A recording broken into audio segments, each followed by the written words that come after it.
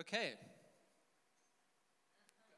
And it's, good morning, everyone. It's December, like V said.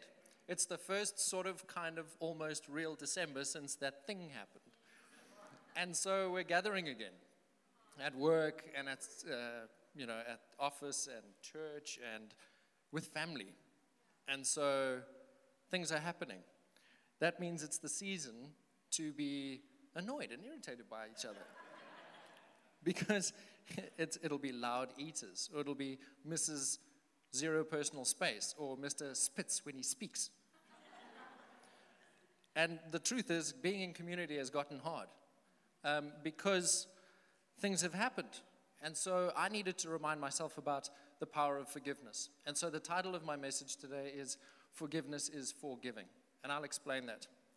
So the pandemic stole a lot from us, but it stopped our bodies from moving, and that includes the body of Christ. And when a body stops moving, we know that muscles shrink. And so now we're finding that our strength to do community, our community muscle, has shrunk. But our muscle of self-preservation, that grew.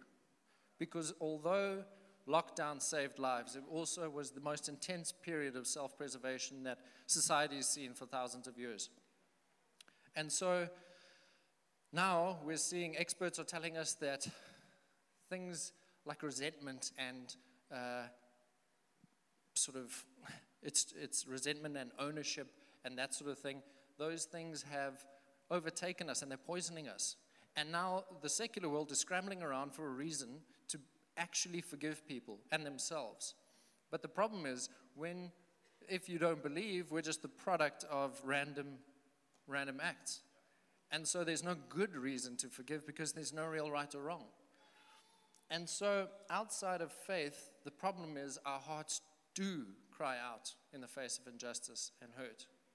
And so outside of faith in Jesus, we have no good real reason to forgive. His forgiveness of sins is what makes us understand it. And it's important because if we don't, even Christ tells us, he tells Peter the parable of the unmerciful servant. A king is gathering his accounts of his debts, and he forgives one man his enormous debt, a debt too great for him to pay. And Paul tells us in Colossians 2:14 that Christ canceled the legal charge of our sin. He nailed it to the cross. In Jesus' day, if you wanted to do a background check, a credit check on someone, you'd go down to the tree in the town center, obviously. And there, if an account was closed, a note was written, and on it was written cancelled, and that was nailed to the tree. The Bible is a literary masterpiece. So how's the servant respond? Well, he punishes the man in his debt, obviously. And so the king calls him back in, and he says, is this how the one I've forgiven forgives? And then he has him punished until he can repay his debt. And Jesus warns us that that's how his Father will repay each of us unless we forgive our brothers. And I struggle with that because what do? Does that mean that their sin and their transgression has power over me? No, Jesus says no. He says forgive. Just checking.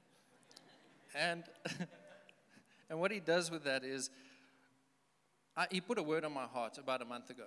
And I thought, I really hope this reaches someone else, because I don't need to forgive anyone. And then my cousin died of a heart attack at 34 last week. And we were incredibly close as kids. But he became a heroin addict in his teens, and he lied, and he cheated, and he stole thousands from my family and from my gran. And so hatred distanced me from him. And now he's dead, and he can't do anything about what he's done. So what do I do with that? I got angry, and I got sad. But then I remembered the words of that king. Is this how the one I've forgiven forgives? And so I didn't want to do it, but I did it. Because we think forgiveness is a choice, and that's a myth. It's a command. And so when I was writing this, something hit me. Do we know the charge that sent Jesus to the cross? It was actually when the Pharisees started to plot Jesus' death was when he started telling people they were forgiven.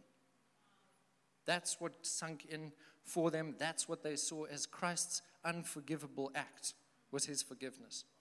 And so if Jesus was compelled to the cross by forgiveness, if it's the last thing he asked of his Father for those who were persecuting him from that cross, if he commands it of his followers, then I'd suggest that there's God-given power in it.